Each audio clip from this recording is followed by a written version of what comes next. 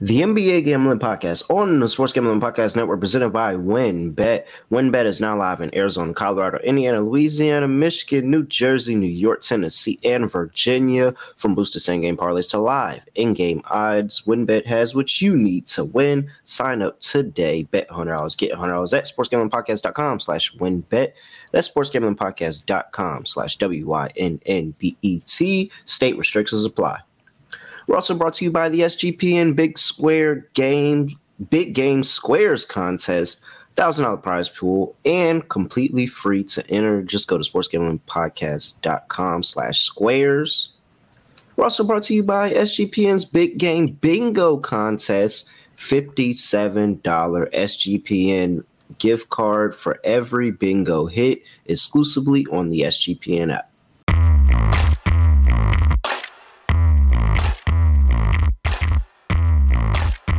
They did again. They did it again. I don't know what to say. We're ending the week exactly how we started the week. We're ending the week exactly how we started the week. Bad officiating, terrible officiating. And the NBA coming back, not even the next day, the same night, saying they missed the call. Like, when is it enough going to be enough? For the record, by the way, you are talking about the Dallas and the Pelicans game. When is enough going to be enough? I am. I'm not saying New Orleans would have won the game anyway. Welcome, everyone, to the NBA Gambling Podcast on the Sports Gambling Podcast Network. You know the voice, know the guy. I can't even get through this intro. I'm pissed off. I am pissed off. You guys know you're listening to the NBA podcast. You know me. I'm the guy, Villain Rail, really real smart from Junior. You know that's Scott Studio Rochelle. We don't have to go through this. If you're listening along, you read the little description, you know who you are. All right, but enough of that. Jesus Christ, man. Jesus Christ. 2 bad calls in less than a 2-second span. 2 bad calls. You can argue that it was actually more than that because of the fact that if we're going through the entire week, you also had that Minnesota game against Sacramento. Oh, no, where it looked like McDaniels traveled before he hit the game-tying three-pointer. Now, they lost in overtime anyway, so it didn't exactly matter in the grand scheme. But after... But, travel calls, I kind of, it is what it is. Like, travels just don't get called. At the end of the day, traveling just doesn't. That McDaniels one was really bad. But it was, but traveling just doesn't get called in NBA. Like, that's just fact. It doesn't get called in NBA. This is a clear out of bounds play. When you see Brandon Ingram saves the ball before stepping out of bounds, it's a clear possession. And then to add on to that, they mismanaged the clock as well. Now, I know you can come out here and say, well, the Pelicans bench should have been looking at the clock. They should have picked up on that. They should have set up something. They could have went back, got that reviewed, because the clock is actually a reviewable play. The terrible call, and I'm not even trying to be hard on him because it's hard to see the ball, look at the foot, make sure it's all blah, blah. Like, that is difficult. Yes, it's a lot going on. But that's not even a reviewable play. It's whatever he said goes. It's ridiculous, man. It's ridiculous. And then same day, again, same situation we was talking about where you have the freaking ref report comes out and they say, yeah, we missed that. Yeah, we missed that too. Dallas won the game. They had Dallas minus 4.5. It's clear and obvious. They had Dallas minus 4.5 because if Brandon Ingram got that save and it went to Jonas Valanciunas, they are in position. If you look at the players on the court and the positioning of the players in the court, they are in position to potentially have a chance to win that game. And that got taken from them. Well, yes. Technically, they were in a position to tie the game because they were down 3 at the point. But still, the argument is that New Orleans should have had a possession with a shot to potentially send it to overtime. Yeah. And instead they got robbed from them because of the fact that the referees butchered it. Now, I'm not going to go through a whole ref thing because we already did that earlier this week. It just tells you how nothing really changes at this point with the referees because it's the same thing over and over again. I feel like the main issue that they had is a matter of, just for the entire season, it's about prioritizing quick and limited reviews compared to getting the right calls. And I feel like that's one of the extreme debates or extreme, I'd say, trade-offs that you've had this season. It's the elimination of automatically reviewing everything. It's the decision to allow one coach's challenge, and everything else is basically just play on. We'll go from there. And on one hand, it was because in previous years, the final minute would take 30 minutes of actual time because you're reviewing every single stoppage and it takes an eternity. On the other hand, you have a lot of plays that we've seen from this year. Not the LeBron case because you couldn't challenge foul calls, but still.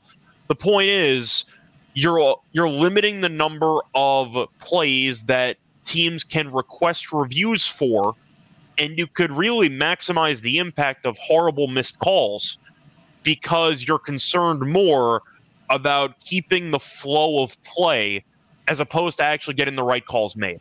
That's really the underlying theme or the underlying discussion that people need to choose or at least talk about from this season alone, because in previous years, this probably would have been reviewed. The problem was people kept complaining about how long it took to actually finish the final 60 seconds of a basketball game. So I'm going to ask you, which do you prefer? Do you prefer, it's kind of a rhetorical question because I'm sure some people listening to this podcast have differing opinions. Do you prefer to get every call right and to take extra time, or do you prefer to sacrifice a couple of correct calls to keep the game from taking 2 hours in the final 5 minutes of the game? So I think the answer is in the middle. And something that I like that I saw in the NFL playoffs that worked and I think works is the expedited review. Yeah. And because look, if you look at the referee report, the replay center had Pat Frayer, Trey Maddox, Andy Nagy, and Danica Mosher in there. What were they doing? What were they doing during that possession? Like really, what is the replay center? What is the job of the replay center? That's something I have to look at. What is the job of the replay center who only job there is to sit in front of the monitor and look at the games? Like, what is their job? Because it was clear on replay that this was a missed call. They should be able to have the ability to be watching these plays, not only in real time, but also watching the immediate replays to, one, verify everything that's happening in the last 2 minutes, and then be able to call down and say, hey, no, guys, you got this wrong.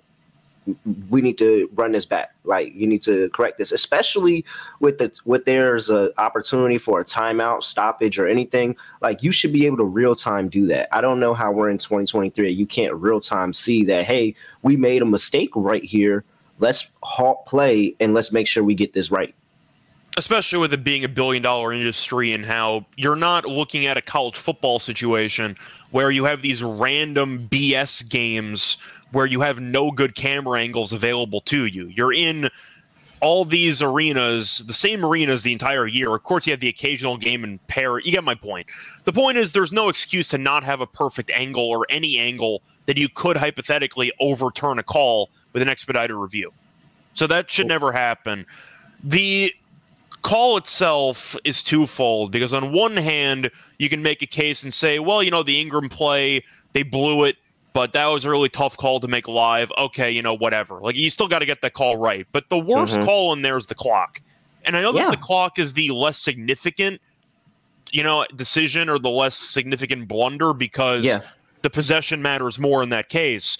But there's no excuse to completely mess up an extra second off the clock coming off where you have everybody in the arena who is probably aware of the clock potentially being an issue, or at least the clock automatically being reviewed in most of these cases. But at that point, you don't care because it's like Dallas has possession and they're down 3. Like, at this point, you don't care. It's just that there's so many times, and I think this is where you start getting to people having the idea that the Elam ending should actually make it to regular NBA basketball, which I think is absolutely crazy. But you have this opportunity for what you never see, and that is the defending team to get the steal at the end of the game without fouling and have possession with a chance to win the game. Like, that's the ending that everybody wants to see at some point. Now, depending if it's short team or not, you may or may not want that, but everybody wants to see that at the point of the game. Nobody just wants to see fouls and then the game end. Like, everybody wants to see this, like the Knicks game, the Knicks and the Heat game where Julius Randle fell and then the Heat came back, was able to get the ball. They reviewed it. They called it a foul at first, actually, and then they reviewed it because they had a challenge left, said it was no foul, and then Tyler Hero actually had a shot to win the game. Like, that's how you want the game in. You don't want to just sit here and watch Foul Fest and then knowing that, you know, the game is going to end like this. I don't know, man. It just sucks. Yeah, but once again, of course, the referees butchered the entire ending. That's been the kind of case for the past week, but I wanted to at least bring up the discussion, because a lot of people just assume that there's an easy solution, have some expedited review, do some stuff here. A reminder, though, that a lot of these calls that were missed would probably not have been missed in previous years, but we sacrificed reviewing everything in order to make the games end faster. So I'm just saying, it seems like a case where people kind of want, you know, to have their cake and eat it too, and I'm at least bringing up that there was a trade-off that took place, which was to make sure that the flow of the game stayed intact. And on the trade-off, you'd lose some of the actual accuracy with overturning some calls. And with that, I don't even think that nobody wanted them not to review calls that were supposed to be reviewed. It was the fact that they were going and reviewing clear and obvious stuff. Yeah. Like very, very clear and obvious stuff they were going to review and taking forever with that. Stop doing that. We don't want that. You can have that. We don't want that. We want you to actually review the plays that need to be reviewed. And to also build on what you said, when you even look at the plays that used to take an eternity to review, no matter how simple they were, it's been proven time and time again that Secaucus, the replay center, has basically every review you can possibly imagine. It's not like they're ever there's a blind spot. They usually have a great view on any play, and the only time you can't really tell is if there's like simultaneous possession kind of thing, where you can't tell if it's at the exact same time. You got to make a choice. But usually you can find one angle that will tell you what you need to know, usually. Mm-hmm. So the fact is, with the replay center having a lot of these angles, you can have enough information to make these calls. The problem is, as you said before, the information's not being relayed fast enough where you can't have some type of expedited review process, which really should be the norm in 2023. Yeah, we're not in, I know we're trying to speed the games along, but we're not in that much of a rush that you can't take 2 seconds. Hold on. They're saying one thing, they're saying another. Hey, New York, what did you see? Yeah. You think we should take another look at it? All right, we'll go ahead and take another look at it. Or worst case is maybe add a time limit to it. Keep reviewing the same stuff, but say if we don't find the specific thing in 2.5 minutes, we're moving on. But not even 2.5 minutes. I'm just talking about a quick 30 seconds after the play ends. If the replay center took 30 seconds to look at that play after it was called and said, hey, I think you might have been wrong here. You should go back and take a look. Don't even make the decision. The replay center doesn't even have to make the final decision. I will concede that. But say, hey, just like in soccer, because soccer does that. Soccer will look at it and they'll review it and they'll say, I think you should look at this. And then they'll go and they'll do the little pops thing. The VAR thing. I actually do. That's a really fun. When they do that, I'd be like, hey, that's really funny. I prefer just the point to the box. That's a little bit more intense for me for the soccer officials. I don't know. I like it. I like the little thing. Yeah, I think it's cute. I said 2 minutes and 30 seconds is a random number. Realistically, 60 seconds. You have all the angles. Yeah, Secaucus should be able to pull it up pretty quickly. I don't know. I just be thinking refs don't want to admit that they're not perfect. And it's everybody understands they're not perfect. Everybody understands you can miss a call. It's just that if you have video evidence of the call, then go back and make the right call. That's all I'm saying. Yeah, but that was one of the main takeaways from yesterday's games. I don't really want to go through another referee rabbit hole because we kind of did that in the early I was literally just about to move us on to probably there's one other takeaway we got to talk about. It was the it's only final one other game thing. on TV. Well, no, it's really 2 other things in one game. It's 2 other things in one game. It's the fact that Giannis goes out and had another 50-piece fries, no drink because he's a dog. And the Clippers had an epic collapse that only can be written about in books, to be honest. But they somehow found out a way to bring that to life in the actual NBA by not scoring in the last 4 minutes of the game. I'm going to let you pick where to start because there's really, you kind of mentioned the main 2 points, and you can go through a serious conversation on both topics. Do you want to start with Giannis because that should take less time because we already talked about Giannis earlier in the week and how we know he's incredible? You want to just start there and then we can go into a deep dive on the Clippers? I mean, I really don't have anything else to say to Giannis except he's the best player of the league. I think he should be. I think he's my MVP right now, but but it's between him and Luka for me right now. To be honest, I know what Jokic is doing is crazy. It's amazing, and averaging a triple double is not easy at all. But at the end of the day, I just think I'm getting a lot more from those other two. And but Jokic has the number 1 team in the league. So, I mean, it's going to be a conversation. I also think it's kind of hard to give Jokic, 3 in a row after all the people that got snubbed at 3 in a row after having a really good year. So there's a precedence there that the voters created upon themselves. And I say upon themselves because those same voters have been voting for the past 20 years or so. So, it's really Giannis is amazing. Giannis is amazing, and his greatness is being diminished because of how good he actually really is. Nobody's talking about it. Yeah, for me, for the MVP voting, I'm not going to completely pivot to Giannis being the favorite or even being top 2 at this point. Last Saturday, didn't everybody say Embiid should be favored? We're kind of just doing this thing now where we've seen it in previous years. Last year it was Jokic and it was Embiid, where we kind of know the main 2 guys, but people keep trying to say this guy's overtaken this other guy. Realistically, Jokic and Luka are still A and B. I think the point is you can make an argument that Giannis is closing the gap there. But how is that's the thing, but that's what I'm trying to get. How is it just it's not an A and B race? It's clearly not an A and B race. Based on what we've seen the entire season, I think it pretty much is right now. Now the Mavericks are somehow in 4th in the Western Conference. Based on historical precedent, Luka's got no chance to win if they don't fit. Or I wouldn't say no chance because Westbrook did it with OKC. You usually need a team that finishes in the top 3 of your conference standings to actually have a realistic shot to win the MVP, historically speaking. So based on that, I'm assuming Luka won't win it. Jokic, I think, has a great chance to win it if Denver does finish with the 1 seed. That's a seriously nice tiebreaker there if Jokic ends up getting the 1 seed with Denver and he carries them. I think at the end of the day, Luka is going to finish short. I don't think he's going to win. I just think Dallas isn't good enough, and I think the record's going to struggle. Denver's in a great spot to get the 1 seed because the rest of the West is really just not great, and we're going to talk about the Clippers in a second. That's going to segue into a bit of a rant by me or a discussion. But I think Jokic right now should easily be 1.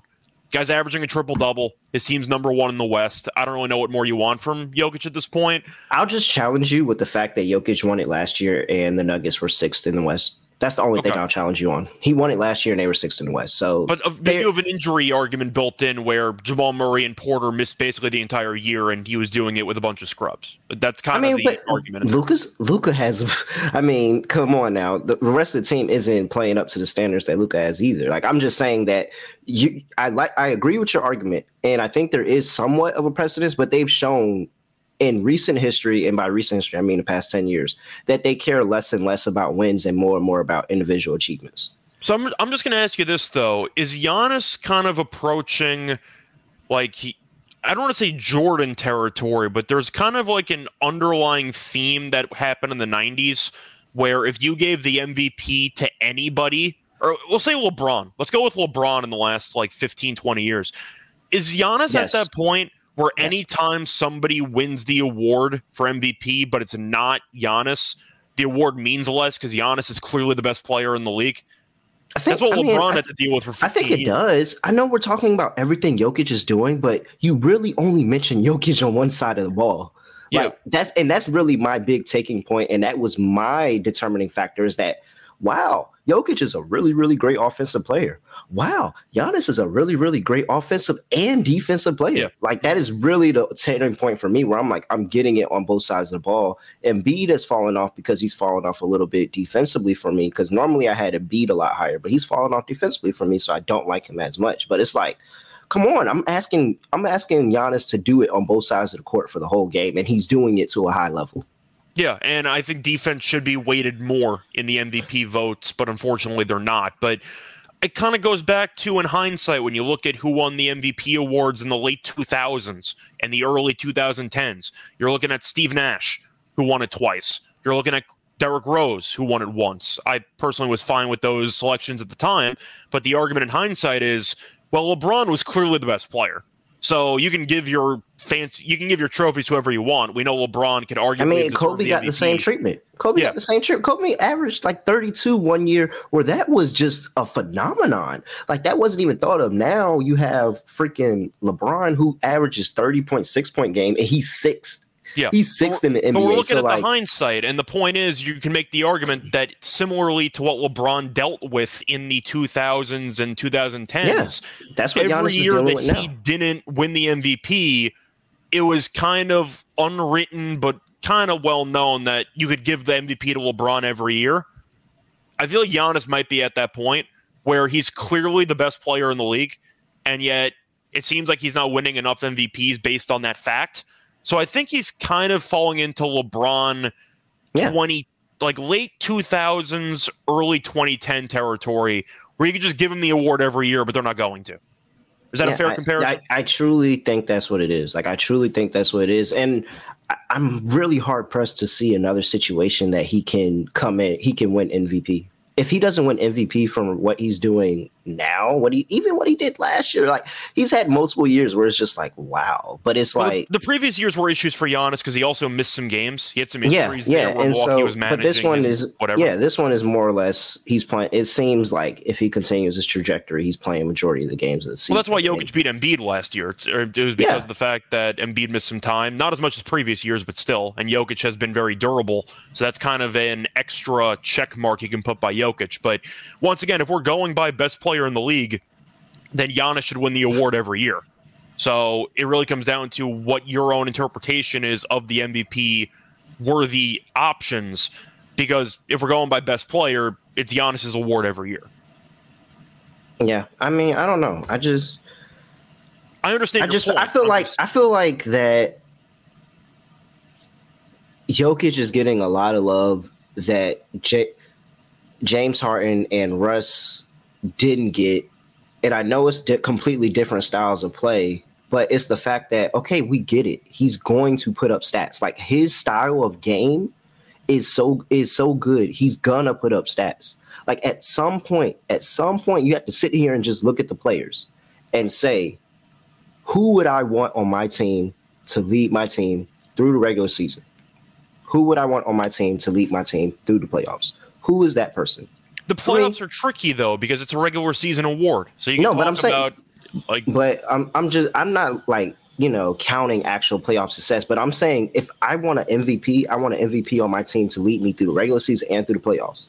Like, that's how I see it. I'm not saying that I'm judging you off your playoff success. I'm not saying that you're not getting it because you're not winning games in the playoffs, but you are a type of player, a style of player that I trust to lead me in the playoffs. I think you should be MVP, and I put Giannis over Joker in that. I do.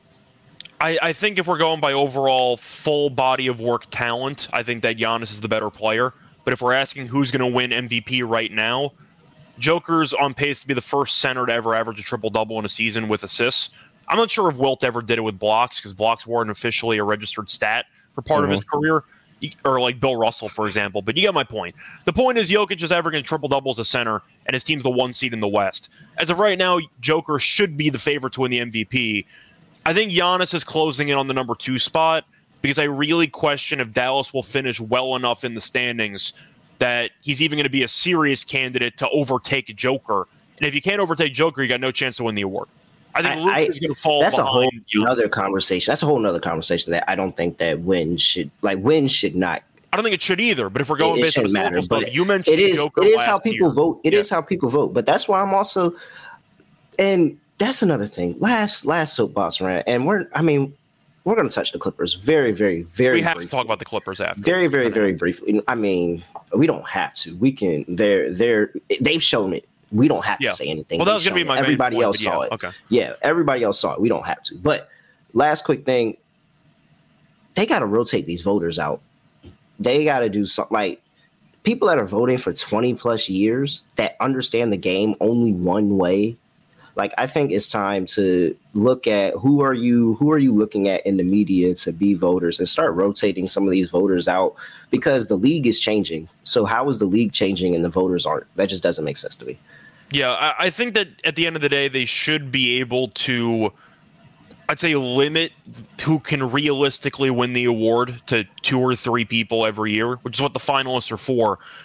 I think anybody that voted for, let's just say, Devin Booker last year to win MVP should just lose their vote for this year. Like, that's such an abysmal vote last year. Or like Tatum last year, for example. There are some guys who are going to be mentioned briefly. DeRozan was mentioned for like a week and a half last year. But in hindsight, if you agree with that, you do a preliminary vote, let everybody vote. Top 3 come back. All right, now everybody re-vote on those top 3, and let's get an accurate. I don't think anybody should have their final vote be for a guy that has no chance to win. And you can make the argument, even, I'm not going to make it fully political, but it's kind of like voting for a third-party candidate, and you know they got no chance to win. But it's the same idea. Where like, it was one of these recent years, Carmelo got a vote. Like, you're voting for the sake of voting, but you know that the guy you picked has no chance of winning, so your vote just actually doesn't do anything. You just abstained your vote. That's all you do. Basically. You just abstained your vote. So I'm fine with multiple like voting sections where you slowly eliminate the choices, and then you re-vote as you slowly eliminate, and you get further down and further down until you get a final 3. Yeah. All right. I have nothing to add to the Clippers, honestly. I truly don't. Everybody saw it. Writing is on the wall. Everybody saw what happened. Shout out to us for getting Clippers +4 Bucks money line. It actually came in exactly how I said it was going to come in. I have nothing to add to the Clippers. Nothing. My main brief takeaway, I'm not going to spend much time on this because I do want to get into the games. The Clippers choking is not a surprise because we've seen Paul George and Kawhi together choke 3-1 leads in the playoffs. We've seen the Clippers with Ty Lue, with Doc Rivers, doesn't matter. They'll find ways to blow games in the playoffs. And this game did have a playoff atmosphere too, so I think it is a pretty fair comparison. The main takeaway, the direction I'm going to take this, once again, I don't know who the hell is good in the West. I mean, like, title good. I mean, like, representing the conference good. I'm running out of teams. Because a month ago, we were talking about New Orleans and Memphis. You know who it is. You know who the answer is. You know who New Orleans is not their fault because New Orleans got injured and Zion's been out for about a month and a half, and they've fallen apart. They've lost 10 straight. You're looking at Memphis, and I don't think they're mature enough, or at least until they trade Dillon Brooks. Dillon Brooks will single-handedly prevent them from making a deep playoff run. I think he's that big of a saboteur, so to speak. Man. That's why I mentioned this takeaway, because we can briefly talk about Dillon Brooks being a clown for punching Donovan Mitchell in the nuts. Clearly intentional, by the way. Clearly intentional. He gave the over-the-shoulder look and then immediately punched him in the nuts. I think it was clearly intentional. No, it's even more to that. But go ahead. I'll let you do Clippers. I'll do Brooks, and we'll move on. Yeah, point is Brooks the clown. I still don't trust the mental toughness of Memphis, and I think that they're still kind of front runners, and they haven't proven anything yet. So I'm not sold on Memphis. The Clippers just proved once again they can't handle big moments. I don't trust them either. Golden State, I don't think is very good, but you're kind of picking them by default because they've been there before. But I still think they need to kind of revamp the roster. Like, Golden State right now is not a very good basketball team. I mean, you could take a flyer with the Lakers, but I don't trust LeBron or AD to stay healthy. But I'll tell you what, it's a pretty weak Western Conference if you want to take a Cinderella spin with the Lakers and just pray that LeBron and AD can do enough. The point is there's really no teams in the West that I actually like. You can talk about Phoenix if Booker comes back and maybe take a spin there, but I still don't know if I like their supporting cast. Every team in the West is flawed. I don't know who's actually worthy of coming out of the Western Conference. It's easy. It's the Warriors. It's easy. As of right now, it's the Warriors. It's clear from what you no, but go wait. That's what I'm challenging you on. Go back to what you saw, because last night the Warriors didn't play Draymond. It was Clay was missing. So if you look at from what the Warriors did when they started implementing the depth lineup and Draymond at center and how they look in those stretch of games, and you implement that over the course of the season, you're clearly going to say that it's the Warriors. But they also just lost to Minnesota on the road using the same lineup. So I'm just saying, yes, they are a lot better with Draymond at center. But they were barely beating Oklahoma City. They almost blew a massive lead in that game they held on to. They lost to Minnesota in overtime using the same lineup. But how many times have we seen Golden State do that? They did that last year. They looked like that last year and still went on a run. If I was picking one team now, I agree with you. It would be Golden State. But at least I'm acknowledging before the trade deadline, Golden State is extremely flawed, and it tells you how weak the entire Western Conference is, where we're picking Golden State by default, and it feels like LeBron in the Eastern Conference, where no matter how bad those Cleveland teams were, you're just picking the same guy because you don't trust anybody else. That is truly how I feel. Now, I reserve the right to still feel about, because I do think Memphis has the highest ceiling. When they get their head out of their ass, I believe Memphis does have the highest ceiling. And I think the Pelicans are the biggest sleeper when they're completely healthy. I agree, but they might be a play-in team again. That's the problem. Yeah, and that really is the issue. But at this point, if you're sitting here and you're saying, I have a free bet, and this is the team that I have to put it on, and it has to be somebody coming out the West, it's the Warriors. It's clearly the Warriors. I think I'd probably pick the Warriors, but once again, the fact that we're picking a team that's extremely flawed, that's basically around 500, tells you how untrustworthy the entire conference is and how much worse the West is. Even the teams that are winning games, they're not trustworthy at all. So that's my brief segue from the Clippers game. I kind of just wanted to turn into a Western Conference thing. You said your piece about Dillon Brooks. My only piece is that, man, he really tried to roll over his ankles too. Like, he actually tried to roll over. Tried to roll over his ankles through the arm. Like, he didn't know what he was going to hit, but he was going to hit something. So Dillon Brooks, he just, I think that was the last straw for me. I was like, man, you've had a lot of questionable moments as a dirty player, but this one is like, all of that combined with this, yeah, man, you're a tough player. I'll give you that. Like, you are tough as, like, in terms of playing the game of basketball, but you are not a tough guy. How tough? Like black wife beater in the locker room tough, or how would you describe I think he's like Derek Fisher on the court tough, where he's gonna take the charge, hit the floor hard, all that energy, be the spark this team needs. And I think he is a spark that they need, but man, he's turning into a sideshow. He's starting to group himself with the Grayson Allens of the world, and you don't exactly want to be in that group. That's not a group that you want to be with. All right, before we get into the slate, I got to talk to you about the official sportsbook of the Sports Gambling Podcast Network, and that is WynnBET. WynnBET is available in a bunch of states all over. You heard me earlier. I told you all the states. Well, you can live bet in those states. You can have same game parlays, aka the Wynn, build your own bet. And they're even covering the big game. So sign up today, receive a special offer, bet $100, get $100 at sportsgamblingpodcast.com/winbets. And make sure that you put in a crazy long shot parlay. Like, just try. Do some research, put in a crazy long shot parlay, put $1 on it. Because if you hit the longest parlay of the week, you can get $1,000 free credit. So much to choose from. Head over to sportsgamblingpodcast.com/winbet. That's sportsgamblingpodcast.com/WYNNBET. State restrictions apply. All subject change. Terms and conditions at winbet.com. Must be 21 or older. The president of the state where play through WynnBET is available. If you or someone you know has a gambling problem, call 1-800-522-4700. All right, let's get into this Friday slate. 8 games in the NBA. Kicking off at 7 p.m. on the East Coast, we have the Portland Trailblazers going to play the Washington Wizards. Wizards are laying 4.5. 236.5 is the total. Injury report for these two teams. And we have... Oh, man, I lost my tab. There we go. So, for the Portland Trailblazers, we have...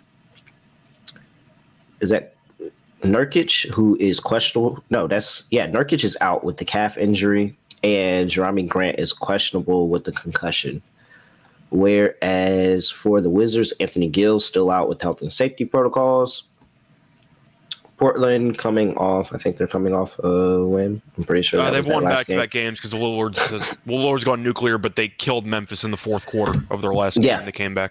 Yeah, so you also had the Ja triple doubles kind of, scandal going on in that game too. They're really bad with I don't know how you can be bad at stat taking. Like, it's not like this is happening during the game. That's a separate can of worms. That was the same game. Point is, Memphis fell apart and Portland won. Yeah, that's ridiculous. All right.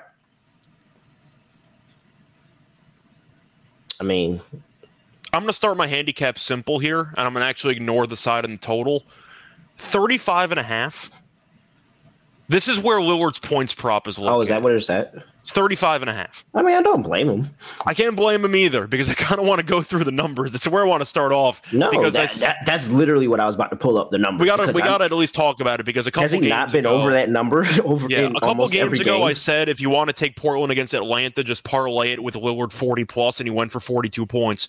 So to read off the last couple of games here for Lillard, this is really a historic stretch. 42-42. 30-60, 37, 24-25, kind of a quiet spell there. No, wait, because that's 36-50.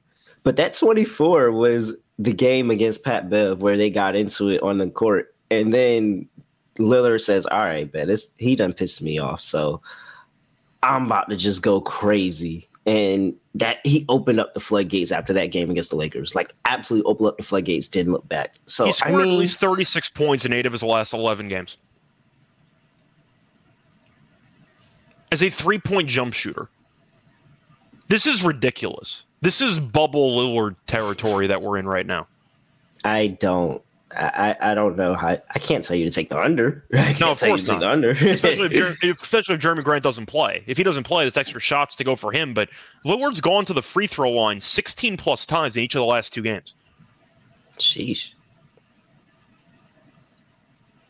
I'll ask you this. Are you going to take Portland or are you going to take Washington? Because Washington's healthier. They're playing good basketball. But Lillard can single-handedly kill you. I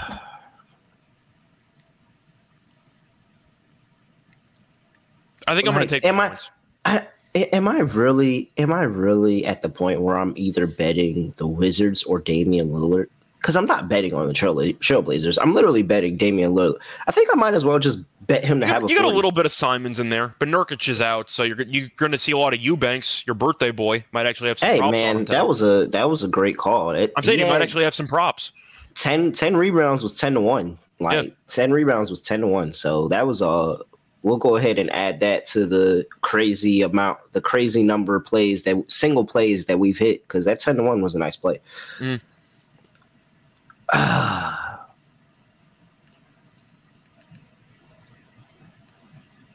I want to take the Wizards so bad.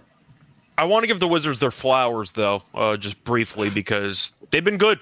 And yes. If you look at the records, that's why I want to take them.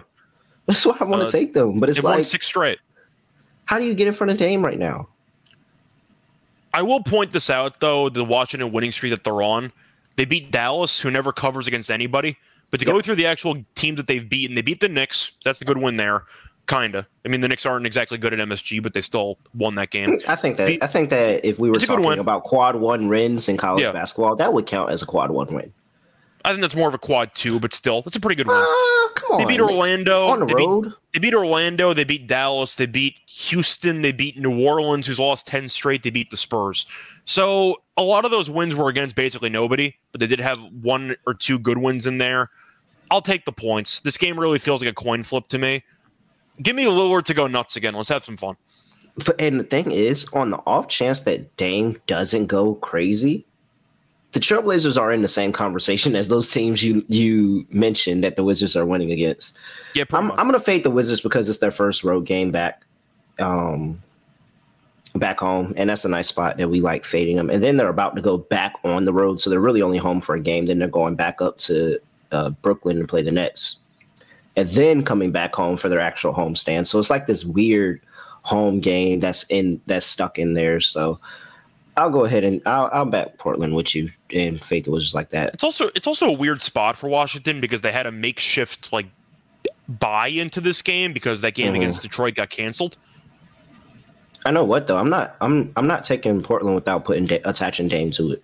Like, there's no point in me doing it because if Dame doesn't go off on the spread or even the money line, just give me the over with Lillard points. Or if you want to pivot, maybe a double-double, because even with 42 points, he had a double-double last game. Yes. I think he averages 8 assists on the season, man. Or if you want to pivot off of the points, you can take the over in threes. There's a couple other ways to bet Lillard to potentially maximize profit. I wonder if Washington just double team. Are they going to double team him past half court, like in the entire second half? They might. So I think Lillard assist might be worth it. Yeah, I like Wes Unseld as a coach. I like Wes Unseld. He's not afraid to, experiment a little bit if things aren't working defensively. So like he's not coaching scared. He's not coaching like he's trying to keep his job. He's coaching like he's actually trying to win games. And now, does he have the roster to do that? No, but I'm low key kind of talking myself into Washington, but I'm just going to stop talking before I switch my pick. All right, total is stuck at 236.5. I think I'm going to lean under here. Even if Lillard does go nuts, I actually have been impressed by Washington's defense recently. Once again, they haven't played many good teams, but they've allowed less than 107 in 3 straight. They've been pretty good at home defensively. Portland, they held Memphis to 112. Besides that, they weren't exactly great defensively, but I think I'll lean under. I just feel like Washington's not going to play at a fast enough pace where I actually like the overall number of possessions to send this over. If the pace is going to be a little bit of an issue, and the total's this high, and you're assuming that Washington's going to double team Lillard and they're going to dare somebody else to beat them at some point, maybe it's a bit of hedging my bet there with Portland leaning on the side. I'm going to lean to the under. Yeah. Look at Clippers and Bucks last night. Giannis had 54 and the game went under. So, there is a possibility where Dame can have half of the points that the Trailblazers have tonight. So, yeah, I'm with you. I'm with you on that one. I like that. All right. Anything else in the game besides Dame that nobody's probably going to be betting by itself? If you want to make a full pivot, since I mentioned Lillard assists, Simon threes. Yeah, I think that's a solid play. I'm going to go with Bradley Beal over. Bradley Beal does have the skill to put up what Dame is doing. He's just, not doing it. Historically speaking, he's been very good against Portland. I believe he's had a couple of 30-point games the last couple of meetings, but Beal, for me, is just a complete red flag in terms of props this year. I don't know if he was playing for the contract or what the story is, and I know Washington's winning now, but you're looking at the points for the last couple of, he really has a hard time even getting to 25. Yeah. He missed some games with injuries here, but I want to actually read off the games here. So to go through the games, let me just check the math here. That's 3, 4, 5, 6, 7, 8, 9. He's had 9 straight games with less than 25 points. This is Bradley Beal we're talking about. 9 straight games. What was the numbers? Okay, so he played in 6 straight games before missing time with injury. I wasn't including the injury games. 21, 16, 17, 22, 17, 18. He had 8 because he got injured midway through the Milwaukee game. 19, 24. So he's not even close in half of these games. Yeah, he's only gone over twice. Yeah, I'm always going to point it out. I've really stayed away from Beal because I don't know if it's a matter of having less responsibility or he's just being less of a ball hog, whatever reason. He really just hasn't put up the points. I'm gonna hope 21.5 though. But I'm gonna hope it's some showmanship, and if he sees Dame going crazy, because I will say there was a point in time where I was calling for Washington and Portland to make a 1-for-1 swap. Bradley Beal's bad contract for Dame's bad contract, and just start over and try again with a new star piece, but. That looks like a really bad idea right now. So. I think Beal for most people has been fool's gold if you bet on him, his player props, because points-wise, he really has not done much. I know he's still averaging roughly 22, but you're used to seeing Beal go for 30 and change all the time. Once again, it's been like 9 straight games with less than 25. Mm-hmm. Yeah, I'm Beal. I'll just take Beal for his showmanship aspect. I was going back and forth between Kuzma and Porzingis of who I like better to have a really good day inside the paint against Nurk. And chat is saying Porzingis. Well, Nurk is out, so it's going to be Eubanks. Oh, well, yeah, Nurk is out. But, yeah, it's Eubanks. And so chat saying Porzingis, I understand, but I don't know. I'm torn. What are you doing? Is it Kuzma or Porzingis for you? Because it feels like one of these guys is going to get whatever they want down low. So I thought about going kind of a little bit off the reservation there and kind of pivoting fully to Gafford, who didn't play last game against San Antonio, but his last game against New Orleans, he had 21 and 12. The issue is he's constantly in foul trouble all the time. But to go through his games here, 21-12, 9-8, 9-7, 14-8. He's been hovering around double-double territory there for Gafford. I think Gafford's got a decent matchup here. If I'm going solely for a long shot or some plus money play, there might be some value on Gafford, assuming he doesn't get into foul trouble. I think I'll play Gafford. I would play Gafford points, and I'm kind of sold off of Gafford double at this point because the foul trouble is so annoying. The foul trouble is annoying, and the fact that he's the only person that actually really cares about stepping up and getting in front of somebody coming into the lane. Like everybody else would just let them go by, but Gafford actually tries, and that's how he gets into foul trouble because he actually tries to go defend. And so it's like whether he gets a block or has a good defensive possession, he kind of takes himself out of that positioning for the rebound. So I'm mentioning Gafford because his price is plus 255 for double. Kuzma's double-double plus 275. I played him the other day. His double-double the other day. It was like plus 340. I said, oh, man, this is great. Like, so much value. And then I'm watching the game. I'm like, well, no wonder he's not getting rebounds because nobody else is – like, he's taking the defender in the paint. And, you know, it just goes to Porzingis or Kuzma who just walks in and grabs the rebound. So Porzingis is 135. I'm not sure if I'm fully into that. Kuzma's 275 for a double-double. Okay, Kuzma I can get behind for 275. Yeah, but I think 135 for Porzingis I'm not fully into because I'd say effort-wise, Porzingis has never been known for being a dominant rebounder by any means. And I see Courtney mentioning it. I've mentioned it in the past. Josh Hart unders, I think, have been very solid lately. For the points, it's a low number. But you also mentioned, or we talked about a Lillard could potentially facilitate more. But Hart's been injured. He's been playing through injury, but he's kind of battling a bit of a leg issue. And offensively, he's done basically nothing lately. So I am pretty much into fading Josh Hart in this game based on his recent form and just the overall lack of shots. He might have more responsibility in this game if Grant's out. But you still have Lillard, you still have Simons. And to go through Josh Hart's last couple of games here points-wise, 0-9, 0-9, 13, 8, 4, and 8, 11, 5, and 7. He's barely getting to 9 at this point. He had 0 last game. He's battling, I think it's an ankle issue. So I'm kind of fading hard here while he plays through injury because he took 4 shots last game and scored 0 points playing through injury, and he doesn't have a big role offensively anyway. So I like the hard unders for points. I like his over rebounds. The rebounds he's are good. active. The points he's active. He's like an active box out and rebound guard. So and Nurk is out, so he should have a bigger role. Rebound. Yeah, I like his rebounds. I agree with you with the points. He probably could have one of those Ben Simmons. It's crazy to say this is a Ben Simmons double, but he could have one of those Ben Simmons double where he has 10 rebounds, 10 assists, and then doesn't get there on the points. I can see that. All right. Next game on the slate, we have what is my handy dandy tool? Charlotte Hornets going to Detroit to play the Detroit Pistons. Pistons are laying 1.5. 240 is the total injury report for these two teams. And for the Charlotte Hornets, Cody Martin is TBD. And for the Pistons, you have Hamidou Diallo, who is not on the injury report. Corey Joseph is out, and that's about it for them.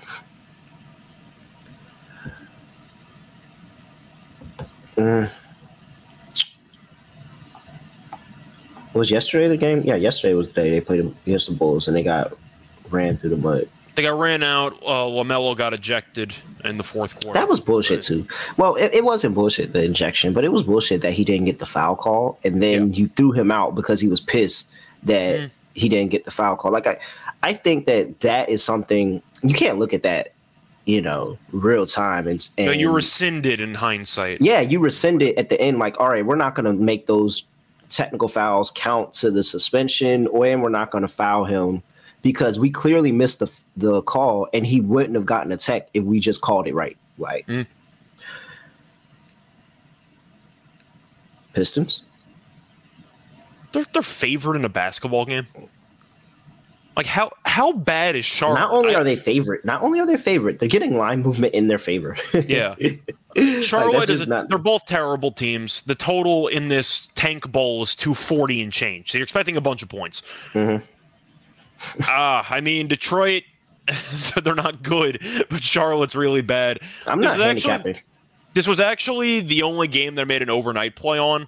I took a player prop. I took the over 2.5 assists on Mason Plumlee. It's at 3.5 now at like plus 130. But Plumlee's been really good at facilitating. I still like the 3.5 over. He's had at least 4 assists in 5 of the last 6 games. He's been really good at passing the ball. Now you see my face made a face. I'm like, I don't think I've been tracking Mason Plumlee's assists. No, you look at the assist numbers for Plumlee; they're pretty good. Okay, all right. So I took that. That moved to 3.5. So it's plus money, but maybe I'm tempted by it. The thing is, Charlotte isn't injured. So do you think Detroit, with their current roster, is better than Charlotte on paper? Or do you think Charlotte is so bad on the road and the fact that it's a back-to-back, you're just blindly fading Charlotte anyway? Because both these teams have been pretty much pure fades the entire season. Well, on paper, both of these teams are the same team because Charlotte's 15-38 and Detroit's 13-39. But only thing that I have for this Scrub Bowl is the fact that there's 79% of the bets and 81% of the money on Charlotte. Again, a 15-38 team who is on the road and line movement is going in favor of the Pistons. Yeah, I'll just handicap the reverse line movement and say somehow, some way the Pistons get it done. I'm going to lean to Detroit anyway because they're never favored in any games. So the fact that they are favored is 1-1 this season as a favorite. Not bad. Yeah, 500. Yeah, I'm shocked they were favored twice. So yeah, you might have lost a little bit on the juice, but yeah. I'll lean Detroit. That total, I don't even know what to think of that total. Just blindly lean over because I have no idea how that game's in the 240s. It's because nobody guards anybody, but I don't really like either team offensively anyway. Just lean over and just hope that both teams punt defense the entire way. I don't know. I got no idea.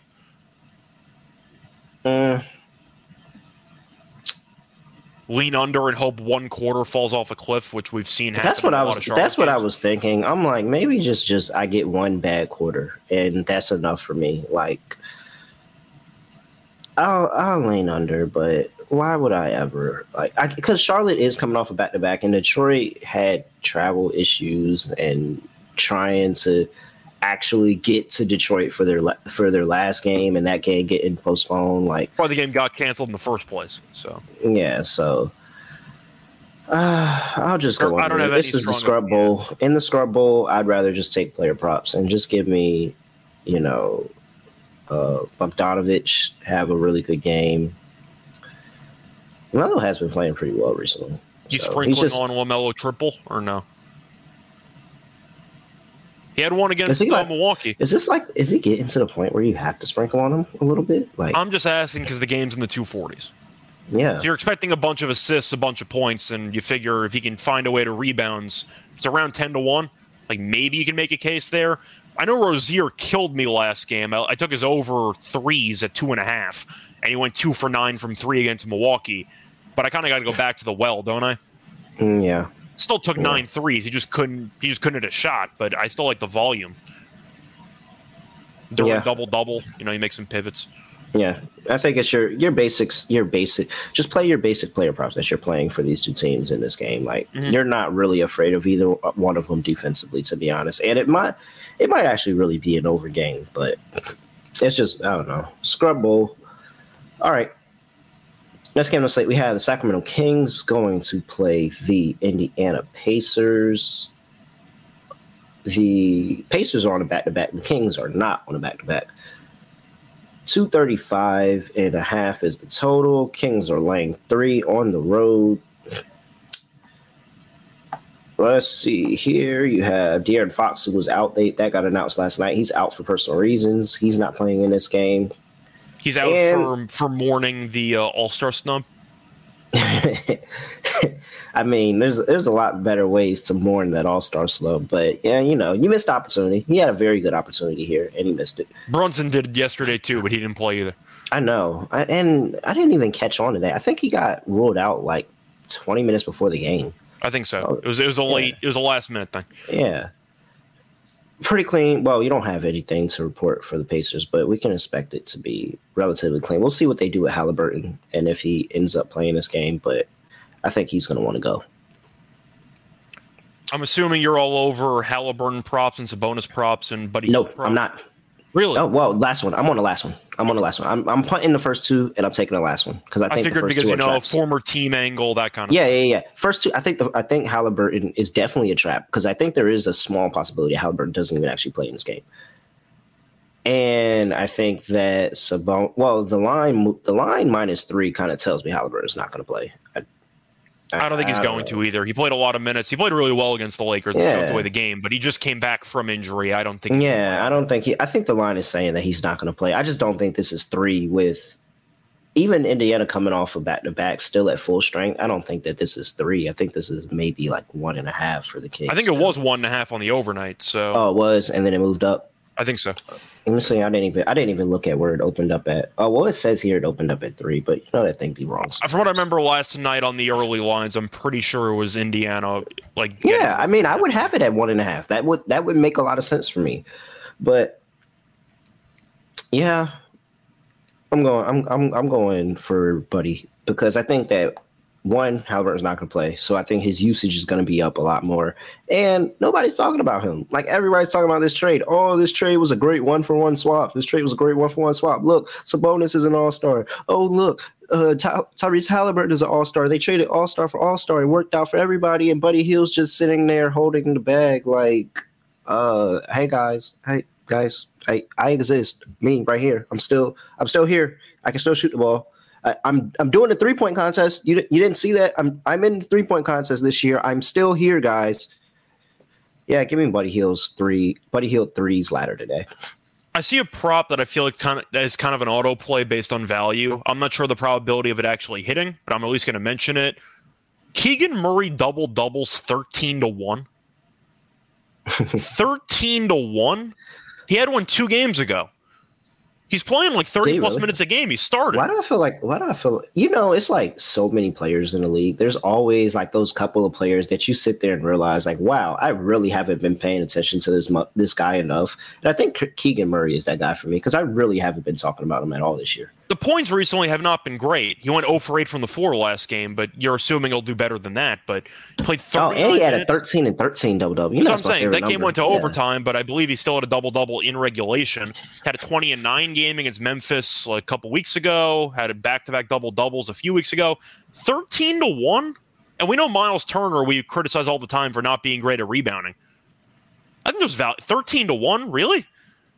Especially with Miles Turner, like, stepping outside the paint to take on the ball handler and all you're assuming that. Sabonis is going to have to follow him out there. They're going to pick and roll and get Sabonis to actually guard on ball. I think Murray's got a good spot here to potentially go for a double-double, but 13-1, that's a hell of a bargain price. Yeah, it's not bad. Hopefully it's not fool's gold like that Jaden Ivey 22-1 at one time. Oh, it might be fool's gold. throw it in a long shot parlay or something. It's a 13-1 to leg. You can throw $20 on it, and if it hits, you basically make $300. Yeah, like, you don't need to bet a ton on it. Just I think it's worth betting on for a sprinkle. Mm-hmm. No, I'm with you. I just watched this line go to 3.5. By the way. Okay. I'm leaning Sacramento. Yeah, I think I'm leaning Sacramento too. With Fox being out, though, it is pretty interesting because both teams might be using backup point guards, but I still like Sacramento's supporting cast more. And Davion Mitchell, we know, is off night, can still, give problems. We've seen him have some really good games stepping in. He's a good player. Yeah. But and he adds another level defensively that they're going to eat off of more because he's playing more minutes. So now, he'll be able to give the Nembhards and the McConnells, whichever way they want to go with that this time around, he'll be able to give those guys, and maybe even Buddy, if Buddy starts getting hot and he switches on to Buddy, like he can give those guys some problems. So yeah, I'm with you. And it's kind of surprising, but the Kings, it might not be fully well known. They're actually very good on the road. I feel like most people don't realize that they're good on the road. Yes. What was this? I think it's 7-1 now, because they got that last win against the Spurs. They're 7-1 now as a road favorite. Yeah, 7-1 I know as overall. I believe they're 13-10 straight up on the road. But yeah. By the way, if you don't even want to take double-double, if you want to go for like Keegan Murray rebounds for some alts, you can get 8+ rebounds at plus 330. All right, total sitting at 235.5. I'm on the under. You both teams most likely missing their starting point guards. I can't take an over in that game. And you got Davion Mitchell playing defense for 30-plus minutes. I can't take an over. Yeah, this isn't a game for the a game to target for the non-conference overs. Sacramento versus the Eastern Conference, 11-12 to the over, and Indiana 9-13. So I agree with you. Both point guards out. A little bit confusion on offense and what we're doing, kind of getting lost at different times during the game. I'll go with an under there too. All right. Any other player props you got? No. I just mentioned the flyer with Keegan Murray, which I like at 13-1. Besides that, I guess if you want to pivot, maybe look for a Davion Mitchell points if you can find it. Maybe you can look for something like that because he should get a bunch of minutes. Sacramento's not exactly that deep at the point guard position. If I can look this up real quick. No, they're not. It's really those two. They're not. That's what I'm saying. Mitchell might automatically get 30 minutes of run. He's probably going to play a lot of off ball. Like, it's really, honestly and truly, it's probably all going to be in Sabonis's hands, which is why you probably still want to play his assists. Like, he's more than likely he's going to bringing the ball up the court. I'll take Davion Mitchell steals if I can find it. Yeah, Davion Mitchell. Let me try to pull this up real quick. Either way, the point is I'm kind of just pivoting off of the starting point guards being out. I'll rely on other guys. He's got a decent sample size without. I didn't know he had this large. He's got a decent sample size without De'Aaron Fox. About this year or in general? In general, it's not this. Yeah. Is it? Oh well, some of these are this year. It hasn't been. Well, the games last year were a lot better than the games this year. He's got 3 games without Fox this year, and 9-1-4, 8-4-6, 7-3-2. So that's not really any promising at all. How are the steals looking? 1-0-0. Okay, so maybe there's not an angle there. Damn it. Yeah, it would have been fun. Really good in my head. I'll tell you that much. It really did, but he does somewhat take. No, yeah, you can't even get the over 1.5. Well, it's at plus 140. So I mean, the fact that he's on the court, he has a good chance. But he's 1 for 2 from 3, 1 for 2 from 3, 1 for 4 from 3 in those 3 games. But I will say he did have 3 pretty tough defensive matchups. I just realized, are we just blindly pivoting to like Sabonis triple-double because he's going to get all the assists that Fox would normally get? I don't even think I'd – like, what is this triple-double at price? It's not going to be a lot of – I don't think there's going to be much value. It'll probably be somewhere in the 3-1. Like, if I had to guess, I'll say 350, but I'll look right now. 350? If I had to guess. I'll check right now. I think I'd rather just play his assist ladder. I feel like I would get more out of that than I would just like it's plus 195. No, I'd rather because he's at 8.5 assists. So 12 assists is probably that same, way more than that. I was just speculating. Plus 195. I mean, you only take that with Jokic at this point. Yeah, no, I'm not doing that. Yeah, I'm not doing it either. All right. Next game on the slate, we have. Courtney, that's a good point. You take McConnell over an assist, but it's not up yet, so we can't talk about it. So that's the thing. I don't know if I want to, like, because they've gone back and forth between McConnell and Nembhard recently. Like, first it was Nembhard, then he started sucking, and then it was McConnell. Then McConnell really, really wasn't that much of a change. And I think they're like, I don't know, they're playing back and forth with. I think Nembhard got hurt at 1 point too. That's really why McConnell came in. So it really might actually still be Nembhard, to be honest.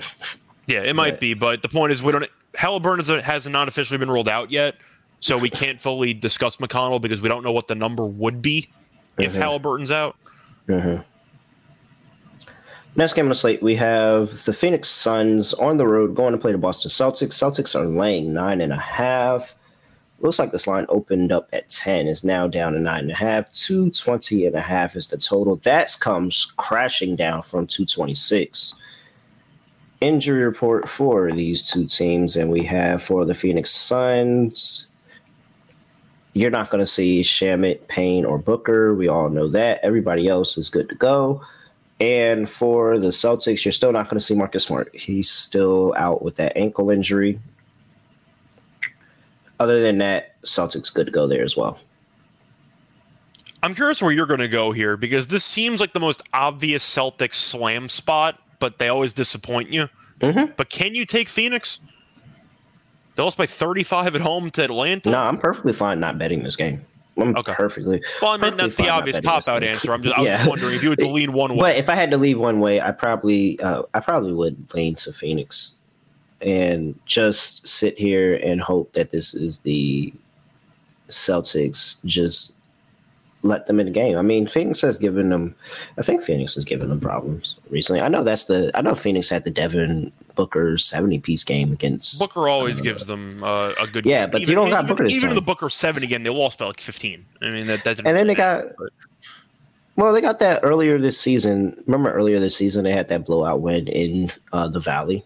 Yeah. So I mean, I guess there's a little bit of a revenge factor for this Suns team, but I mean, it's not even the same team. Like I don't. It's just I don't want us to diminish how much 9.5 points is in the NBA. Like that still is a really large spread, and at some point, I do think that Boston is getting a little bit, over the number. And they're not covering the number enough to be getting that. Like, I understand if this was that Utah Jazz team from a couple years ago that it didn't matter where you set the number. They found a way to cover it. But, like, this is a little bit of a inflated number. Like, I get how Phoenix has been, but this probably should be, like, 7 or 8. Like, A lot of it's based on the fact that Boston had one of its best games in months on national TV. And everyone's going to overreact to it, and Phoenix got killed the last game. I think if I'm looking anywhere, I'd probably look to Phoenix team total under. This team still can't score. And Chris Paul had a great run right after he came back from injury. Last couple of games, he hasn't really done much. What do you have, 3 points against Atlanta? He didn't do anything. They got buried in the game. I'll lean Boston if I had to pick a side, but it's mostly because I don't think Phoenix can score. And I think defensively, I think Horford and Robert Williams will do a good job on Ayton. They don't have any plan B offensively. So I'll lean to Boston. It could get ugly, but based on the spot itself, there are a couple of just precedent red flags on Boston here when you're blindly taking an inflated line after a TV blowout game. Hold on. Give me 1 second. I'm just putting something into the little thing. Let's see here. And Phoenix is also 8-17 on the road straight up. They're really just a horrible road team. Well, all right, here we go. That's actually pretty solid. And because I felt like I had a system on this earlier this season, and I did. It was the no. This isn't the same thing I'm talking about. But either way, I just stumbled across it. So Road Dogs, coming off of a game where their opponent scored over 130, like they got blew out, an opponent scored over 130, and now their next opponent blew somebody out doing the exact same thing. You had the public perception is, oh, this team just got blew out. Oh, this team just blew somebody out. Obviously, take the team that just blew somebody out there and lay the points with them. 9-4 ATS. Since what is this? What is You're about the road underdogs 9-4 ATS. Yeah, road underdog is 9-4 ATS since 2011. So 2011, 9-4 ATS. Now 3-10 straight up. So you see that the team that blew the other one team out, they win, but not by margin. But not by margin. Like that, the line is inflated too much, and I think that this line is a little bit inflated. So yeah, Suns plus 9.5. That was enough for me. I'm just going to look at Suns team total under. That's my fate of Phoenix in this game. They still can't score. Yep. And yeah, I agree. All right. I think for props, I'm mostly staying away because Boston could win in a rout, and I don't want to deal with minute restrictions on half these guys. I am kind of scared off. I know. Like, because Jason Tatum really should be in he should be in conversation for another double-double here. Should be, but I am concerned once again if the game gets really, really ugly that you might see everyone get pulled. I think I will look to Chris Paul under in assists, which might sound a bit of a hot take there. Historically, he's been horrible at getting assists against Boston. Just to read off the numbers here for the last couple games against Boston. 4, 8, 12, 8, 2, 7, 5. So he's had less than 9 assists in, 6 of the last 7 games against Boston. I don't mind pivoting on Chris Paul under for assists. They've done a good job defending him in the past. Uh, And you have a blowout option there, or maybe Boston just basically says, we're going to dare Chris Paul to score 30 at this stage in his career, and we'll stop everybody else. That's how I would defend Phoenix. I'll take Robert Williams over 8.5. Okay. I think he can, because basically what I'm looking at and considering that this could potentially be a blowout is who can cash their prop in the first half. Yeah. And I like Tatum. Tatum can have 25, 27 in the first half, but like 30.5, he might miss that by a little bit. Yeah. I see the Jaylen Brown. I see the Chris Paul number, by the way, at 8.5. The over for the assists is minus 135. That under 8.5 assists, though, at plus 105, I think is tempting. Once again, he's had less than 9 in 6 of the last 7 games against Boston. Why is it at 8.5 though? Because he's gonna have the ball in his hands the entire time. No, but I'm saying, why did it go down? I thought he was sitting at 10.5 the other day. I'm pretty sure. A couple almost games positive ago, when we were talking about that Hawks game, we were talking about his assists being at 10.5. Like I'm almost positive it was at 10. Yeah, he had what do you have 3 in that game against Atlanta? Like he did nothing the entire game. So it might be an overreaction too. Yeah, I think that's a little bit of an overreaction. But I get what you're saying. It's plus money on the under. All right. Yeah, I got nothing else. That blowout potential. I'm tired of losing props to blowouts. I really am. So, but I do think that the Suns could keep it close. So I'm not as afraid, but I don't typically bet Boston. So, next game on the slate we have. Let's look here. The Philadelphia 76ers on the road going to play the San Antonio Spurs. 76ers also getting a large number, laying 10, but it's also the Spurs. 234 is the totals, come down from 237. Injury report here we have for the 76ers. Joel Embiid is questionable. And I think there's a decent opportunity that he sits. Like, why are you playing this game? It's the Spurs. I don't know. Giannis might have leapfrogged him in the MVP race, you know? No, I would 100% sit Joel Embiid because have you seen this Spurs injury report? Yeah. Trey Jones, doubtful. Jeremy Sochan, out. Romeo Langford, out. That is 3 starters. I'm taking Phil. I'm not going to spend much time on this.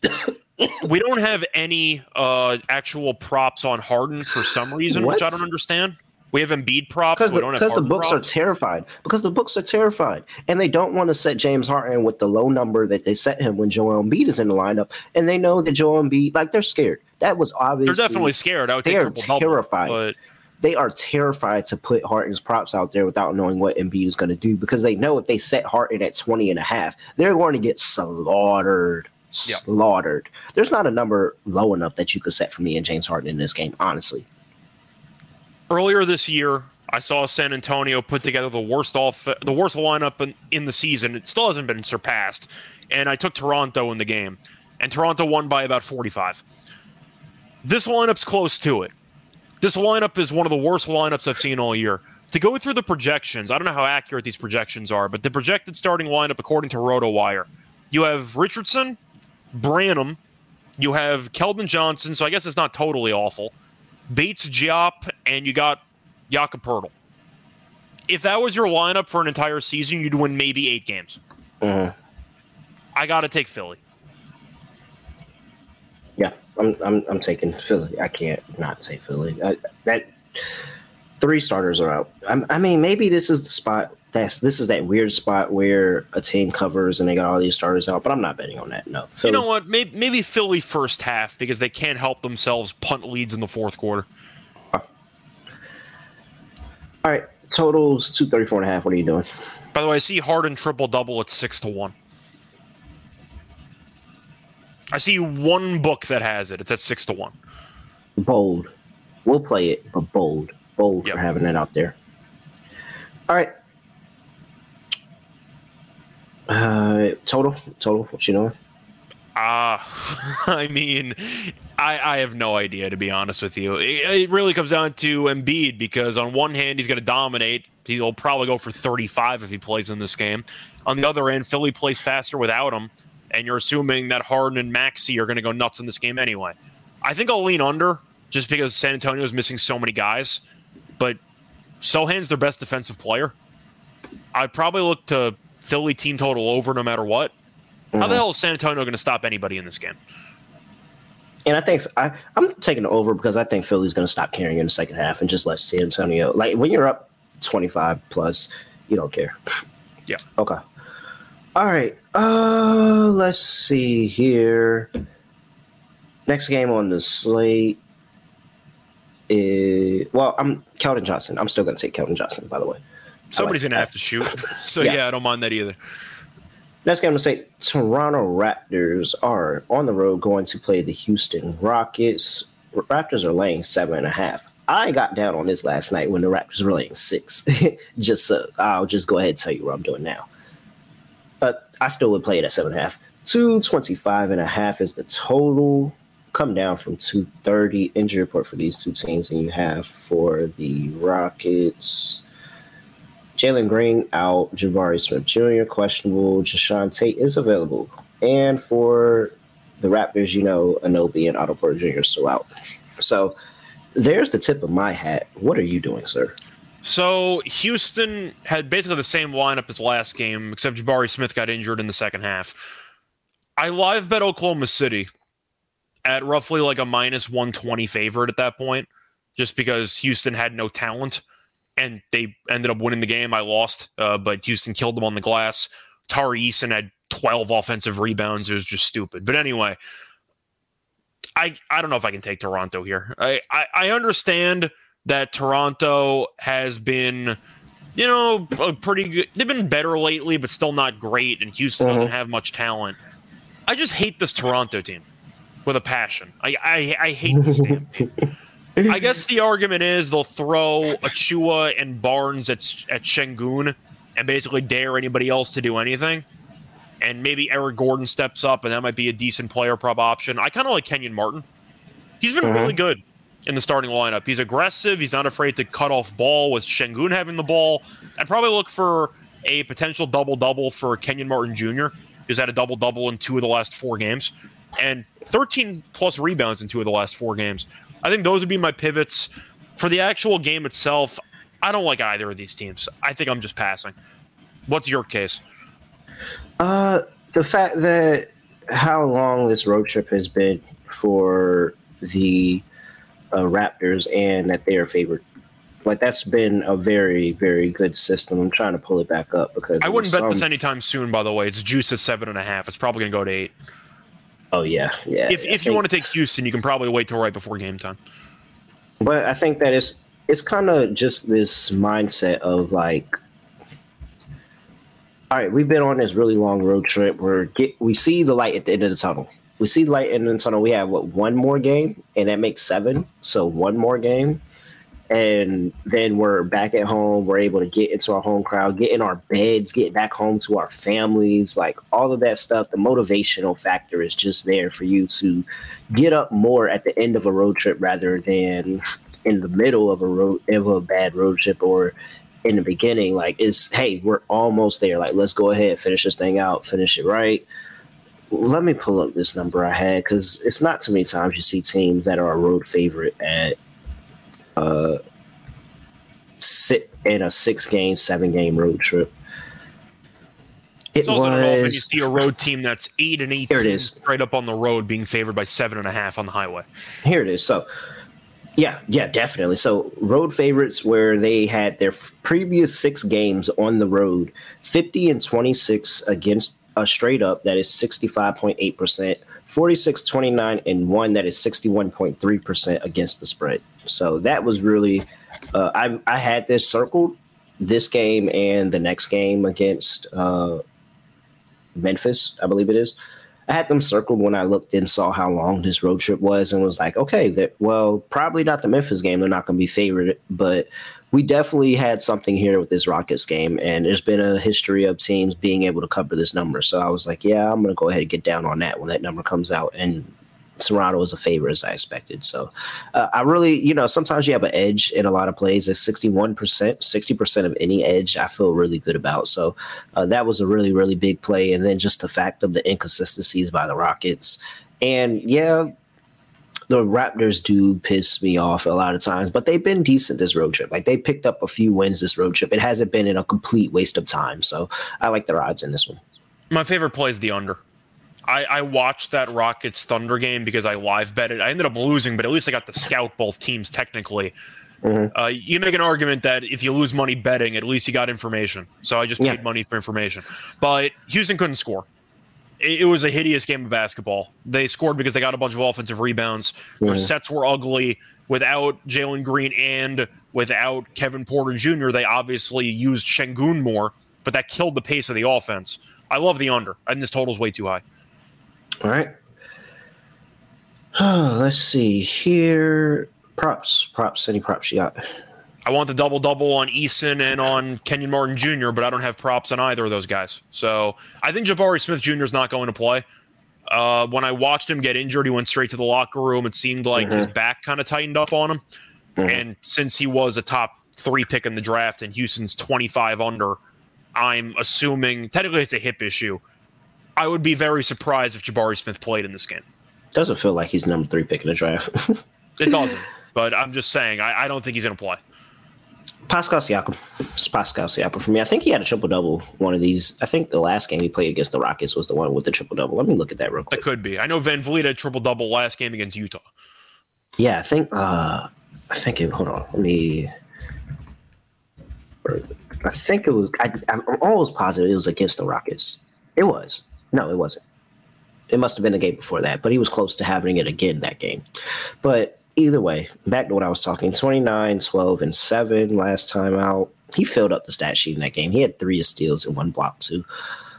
33 and 4, 21, 10, 3, 24, 9, 2, 17, 10, 3, 22, 12, and 3. Like, he just has really good games against this Rockets team. And now they're already have concerns about inside the paint. Now you're losing possibly another size guy with Jabari Smith Jr. I think that is going to be a pretty good. And you have the Pascal All-Star, quote-unquote, All-Star snub game. So, yeah, I think that Pascal Siakam is a good play.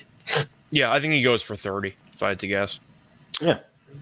He's going to be added to the snub plays for sure. Well, he's moving up the snub power rankings because Fox took the night off. Yeah, he is. He was down on the snub power rankings, and he definitely moved up. One is going to be a guy that we're going to talk about in a little bit, but still. I think Siakam's a little bit. We're going to talk. A little bit. We're going to talk about him right. Well, yeah, right now. So it's a bit of a. Technically, we had another game we could have chosen instead. We're getting to the snub part of this. We saved the snub games for last. I didn't do this on accident. This was intentional. Oh, that's right. Then I forgot. He might actually be. He might be 3rd or 4th in the power rankings. I forgot about Ant. Okay. Yeah. Right. Yeah. So Orlando Magic on the road going to play the Minnesota Timberwolves. Timberwolves laying 4.5 at home. 229.5 is the total. Injury report for these two teams, and we have for the Orlando Magic. Whenever I find the Magic's name on this list, there we go. Jonathan Isaac not on the injury report. Expected to play. Everybody else good to go. Minnesota Timberwolves. Rudy Gobert is questionable. Taurean Prince is questionable. Bryn Forbes is questionable. You know, a contract's bad when we don't care if Gobert plays or not. Like, when we're begging him not to play against Golden State, Naz Reid put together a good game there. Yeah, like we're at this point we're begging him not to play. So, I mean, I don't like taking Minnesota, but I really think Anthony Edwards is going to come in here and kill them. I think he's going to destroy. He's going to destroy them. We've roasted Minnesota because they were awful to start the year and all that stuff. They're quietly 2 games over 500. Like, they've actually been pretty good, and Edwards has been incredible the last month. Russell's good offensively. He's still a brutal defensive player, and I still hate his decision-making late in games, but he's still, a pretty solid scorer. Orlando doesn't have many scoring options. They have some, but Fultz isn't exactly a big threat. Gary Harris isn't a big threat. It's mostly Boncaro and Wagner. That's basically it offensively. Even Wendell Carter's kind of slowed down offensively. I'm also a member of the executive board of the Kyle Anderson fan club. Big fan of him as a role player. I think he's just a very good role player. What's your position? So, President, vice president, secretary, treasurer? I'm currently scribe, but I'm working my way up. Oh, secretary. Okay. Yeah, I'm secretary. So I'm working my way up. So next season, you'll. I think you should run. I think you should run for president. I think you can win. I would vote for you. I'm going to do my best. I'm a member of a lot of fan clubs. I'm currently the president of the Watanabe fan club. I can give you some advice. I'm president of Patrick Mahomes fan club, so I can give you some advice on how to win that election for sure. Okay. All right. I'm still taking Minnesota though. They've played better lately. Nice win against Golden State. They're at home. Orlando. We like this team just in general. They're clearly like a year or two out of even being close to 10 games below 500. I'm going with Minnesota. I like the current form of the team. Does Anthony Edwards continue the trend he has going on with the Magic? Because every time he's played the Magic, he has gotten not substantially, but he's gotten better every single time. 8 points first time around, came back, had 16 points, came back, had 24, came back, had 25, and then he recently had 35 against this team in November. Does he eclipse 35 points today? I think if you want to play it safe, take the threes instead. If he's going to score 35, he's hitting at least 6. Yeah, I think he's hitting at least 5 or 6 threes. He had 7 threes in that game. You are correct. So you're trying to think of what Orlando wants to do. They have pretty good rim protection with the multitude of centers they have. Orlando, from what I remember, is not good at guarding the 3, correct? I will tell you in just a second as you keep talking. So for me, thanks for the cueing me in to keep talking. So I'm going to go with Edwards over in threes. I think the points are going to be there too, but with these big games that Edwards has, he really catches fire from 3. And I do think Minnesota, I'm not saying D'Angelo Russell ever loves to pass the ball, but I do think there might be a bigger effort to get Edwards a big stat line just to put the league on notice they fucked up.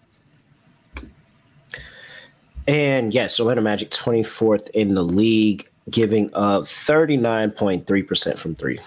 I think Edwards is in a very good spot to potentially hit 5-6 threes in this game. He went 4 for 11 last time, or that was against the Kings. But I just want to read off the actual attempts here for Edwards. These are just the attempts: 11, 11, 7, 5, 10, 10, 16. Mm-hmm. If he attempts 11, I'll take the over on threes, whatever number it is, because I think he has a good shot of going like 6 for 13 in this game. Let's see. I'm just scrolling here through his game log and his 30-point games. He has 4 for 11 from 3, 5 from 7 from 3, 4 for 10. What's that? 6 for 10, 8 for, like you said, there is correlated. If he gets the 30 points, it's not too many times that he's not hitting at least 4. But his 3-point number, 3.5, is plus 140. You can get 5 plus 3s at plus 340. Yeah. Really? 340 for a guy that's basically been attempting like 10 threes a game for the last week and a half? That's the angle we play. We play Anthony Edwards for his threes. Great. Yeah, so unless you want to go for a same-game parlay and merge it with like 30-plus points, you can do that, but that doesn't give you much of a boost. Yeah, I don't need to. I'm cool. Just taking what, we don't have to force it. Let's just take what we get. Let's go for the threes. And then that way by Strutters, though, in the comment section, he's talking about Ant double-double at 7-1. Points out that Edwards had 7 at half last game and finished with 8. Which is actually especially brutal because the game went to overtime. That's actually a really bad beat. Had one rebound in the final 29 minutes. He had 1 rebound. That's shout out to Anthony Davis. That's a whole separate story. But if you know, you know. But still, I don't mind double-double there too. List goes on. Yeah, list goes on. All right. Next game of the slate, we have the we didn't even say a winner. I mean, Minnesota. Are we just taking Minnesota? I'm taking Minnesota. Yeah, we're just taking Minnesota. Okay, great. Make sure we was on the same page about that. Last game of the slate, we have the Atlanta Hawks going to play the Utah Jazz. Utah is laying 1.5 at home. 242.5 is the total. Injury report for these two, and we have for the Atlanta Hawks, looks clean.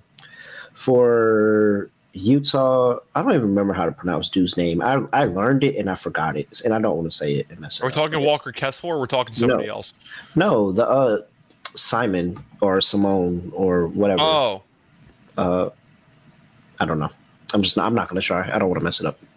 But he's questionable, but he's also like not a big factor at all. They were already like, I didn't even get to the point of even any type of mentioning a handicap, and I'm already getting the questions. Rel, are you going to take Atlanta?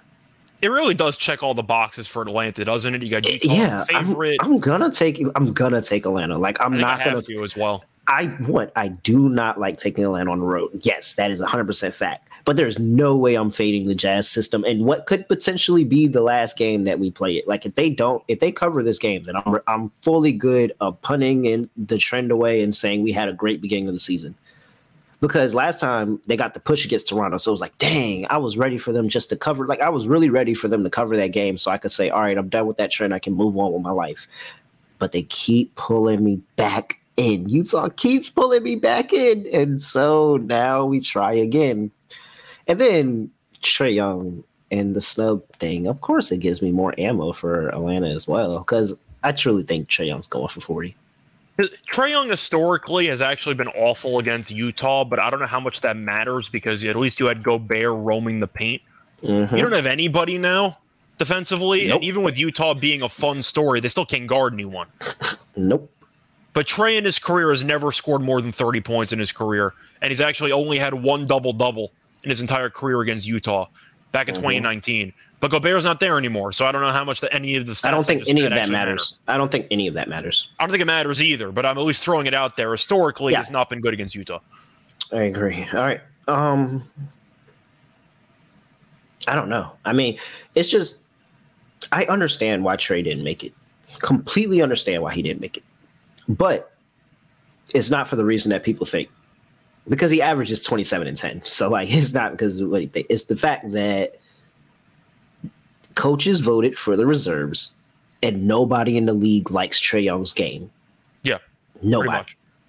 Nobody in the league likes his game at all. He didn't we talked about it when All-Star Reserve. We didn't even go through the reserve list, but whatever. We talked about it when the starters came out. And you looked at, I think Trae Young was at like 4 or 5 and like, well, not 4 or 5, maybe like 7, 8 in the fan voting. He was like 12th in the player voting. Yes. They don't Players like him. hate him. They don't like him. They don't like anybody that knows basketball does not like his game. Like, and it's because he basically does what James Harden was doing to a little bit of a greater extent, because he actually got a whole rule changed. Like he has a whole point of emphasis on him because of that stop foul thing. So I'm so happy in hindsight they made that change. Yeah, very good. That was it's not basketball. Like that's not basketball. No, not at all. But so I actually like Trae Young not making it, and I know that his counting stats are good. His efficiency numbers are horrible. Well, he's shooting like 42% from the field and 32% from 42.8%, which is the lowest since his rookie year. He's averaging 4.1 turnovers per game, and he's shooting 32.2, a career low percentage from 3. That's ridiculous. His efficiency numbers are horrible. I'm actually happy Trae Young didn't get in.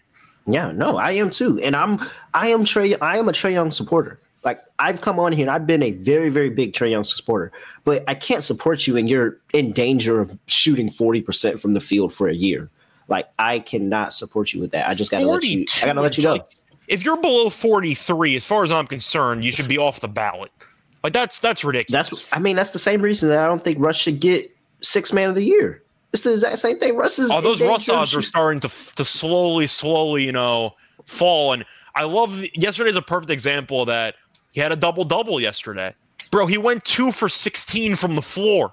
It's ridiculous, yo. Like, it's ridiculous. Like, you guys, Brogdon's coming in. Maxi's can you guys stop acting like y'all not? Can y'all stop acting like y'all not NBA players? Like, please stop acting like you're not NBA players. That Westbrook thing was so funny, though. Like, you should be way better than that. Like, He had a double-double. He went 2 for 16. And that's why I was like, I don't think he should be Sixth Man of the Year. Of course not. I don't think Trae Young is anywhere in any conversation for anything, and he shouldn't. I agree. He should not have been an All-Star. I am a Trae Young supporter, and I agree. He should not have been an All-Star. He's having a terrible year. He's getting the number counting stats, as you said. He's having a terrible year, but he's going to kill them in this game because I think he is a guy. To kill them in this game. He is a guy that remembers stuff like that, and it fuels the fire, especially on the road for him. It fuels him. So he's definitely about to go out here, and he's going to have a great game. Yeah, I think he will too. All right, are you with me on the Hawks? Yeah, I'm going to take the Hawks. I think it's a good spot. They just killed. I know Phoenix isn't good, but you still go into the Valley and win by 35. I'm impressed by that. Maybe they can work. Maybe they could piece together another good road game, and after that, we'll never back Atlanta again. Yep. What type of breakout game are you expecting from Trae? Are you expecting 30 or 40? Or are you expecting 40. like 20 and 15? 40. So you're going with all points and not assists. Yeah, I'm going all points here. I think he gets hot early, and then once he starts feeling himself, he doesn't turn it off. I'm just wondering because I do think a 20 and 15 game could be in the cards. Maybe even a 30 and 15. I would do something fun and play. Of course, I'm just going to play Trae, but I think I'm going to also throw.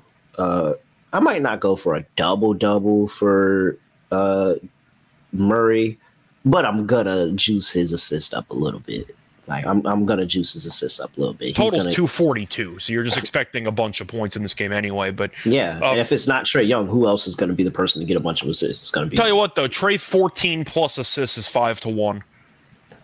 Okay. DeJounte 10 plus assists is 8-1. Yeah, see, like I think I would do like a DeJounte 8 parlay with Trae for like 30, 35, something like that. Trae 35 is 3-1. 35 plus that 8. Yeah, that's a nice little play. I'm gonna be on this game. So yeah, in some capacity, we're gonna be backing Trae and probably DeJounte assists. But yeah, what's his 8-1 is the 8-1's nice. Where's his regular assist line? His regular assist line is at. It's got to be around 6.5. If I had to guess 5.5. 5.5. Like really? That's yeah. really He can get that on a regular. Yeah, I say 5.5 for -130. Like he can get that on a regular night. All right. Before we get into lock and dog, let's go ahead and finish. Oh well, total over. Yeah, like I'm going to take an under in this game. Yeah, I'm great. Over. I'm glad that we could get through that really quickly. All right, we have 2 contests for the big game next weekend. And it's the $1,000 Squares contest, completely free to enter. Just go to sportsgamblingpodcast.com/squares. Leave a review for the Sports Gambling Podcast on Spotify. Put it into that link, sportsgamblingpodcast.com/squares, and you can be entered for a chance to win a free square for that $1,000 in prizes. Also, we have the bingo contest where you can get a 57 SGPN gift card. You all know how our bingo goes. All you have to do is be subscribed to Sports Gambling Podcast on YouTube and be subscribed to the NFL Gambling Podcast on YouTube as well. All of this available in the SGPN app. All right, Scott. Lock and dog time. For my lock. Yeah, I'm gonna stick with my overnight play. Then I'm gonna go Toronto -7.5.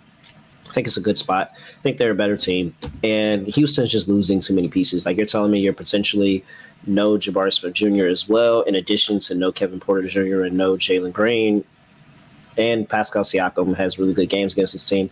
I'll go ahead. I'll take that. And for my dog.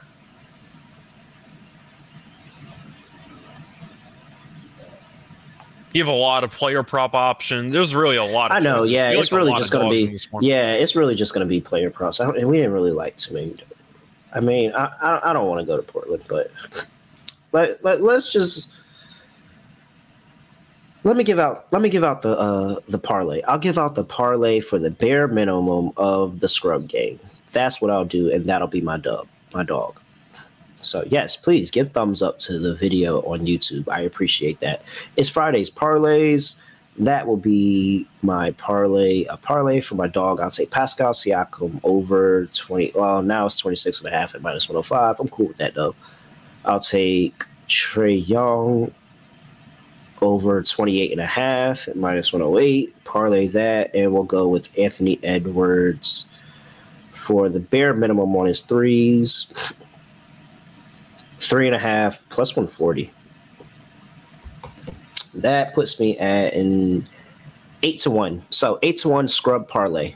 Well, not scrub, but snub. Well, they are scrubs. I might end up just doing some type of round robin situation because I might just take some player props, throw $100 total, and I'll just have some type of massive round robin. We'll see what happens. But maybe I'll probably share it on Twitter if I end up doing it. But either way, so your dog was one of the parlays, or that was your bonus? Yeah, so the parlay was my dog. So I'm doing a 3-leg parlay. Anthony Edwards over threes, Trae Young over points, and Pascal Siakam over points. That paid out 8-1. Okay. So for me, for my lock, I am going to take a team that I've roasted all year, but I actually do think it's a good spot for them. I'm going to take Minnesota. I'm going to go with Minnesota minus, I think you can find 4 right now. I'm going to take Minnesota -4. Mm-hmm. I like how this team's played. It was a very big emotional win against Golden State, especially after Golden State killed them in their own building earlier this year. And I think they're building there. Now, Minnesota's still not a great team. I still think the Gobert trade's awful. And I'm not picking to do anything in the playoffs. But you have Edwards who could go nuclear. So that's a good check to have. You have a good home court advantage. That's another good check to have. Orlando's terrible on the road. Orlando's 7-19 straight up on the road. They've lost 3 of their last 4 games by at least 5. The last 2 losses came by 11+. And Minnesota's been good. And they've played 4 straight home games, so no actual travel needed. 19-11 straight up at home, though. I'm going to go with Minnesota -4 as my lock. And for my dog, I have a bunch of choices. What do I want to do for my dog here? You know what? I think I'll play it safe. Give me the Edwards 3.5 threes at +138 or +140. He's going to probably attempt 11 threes. That number's too low. Give me the over 3.5 threes for Edwards at roughly +140. But yeah, that's going to be my lock and dog. I'm going to go with the same game. Minnesota -4. Okay, cool. Yeah, Terrell just texted me that his Wi-Fi went out. Cool. So I'm going to end this. Trying to think, should I mock Terrell or should I end it my own way? Tough call. I'm going to mock Terrell. Let's have some fun with it. So you can find us on Twitter. Find me at Rice Show Radio. Find Terrell at Really Real. Besides that, we'll be back once again for next week for the NBA podcast and the NFL gambling podcast. Besides that, I don't know how I'm going to end this podcast. Don't really know what to say, what to do. So we're going to end it like this. We are out of here. Basketball, give me the ball because I'm gonna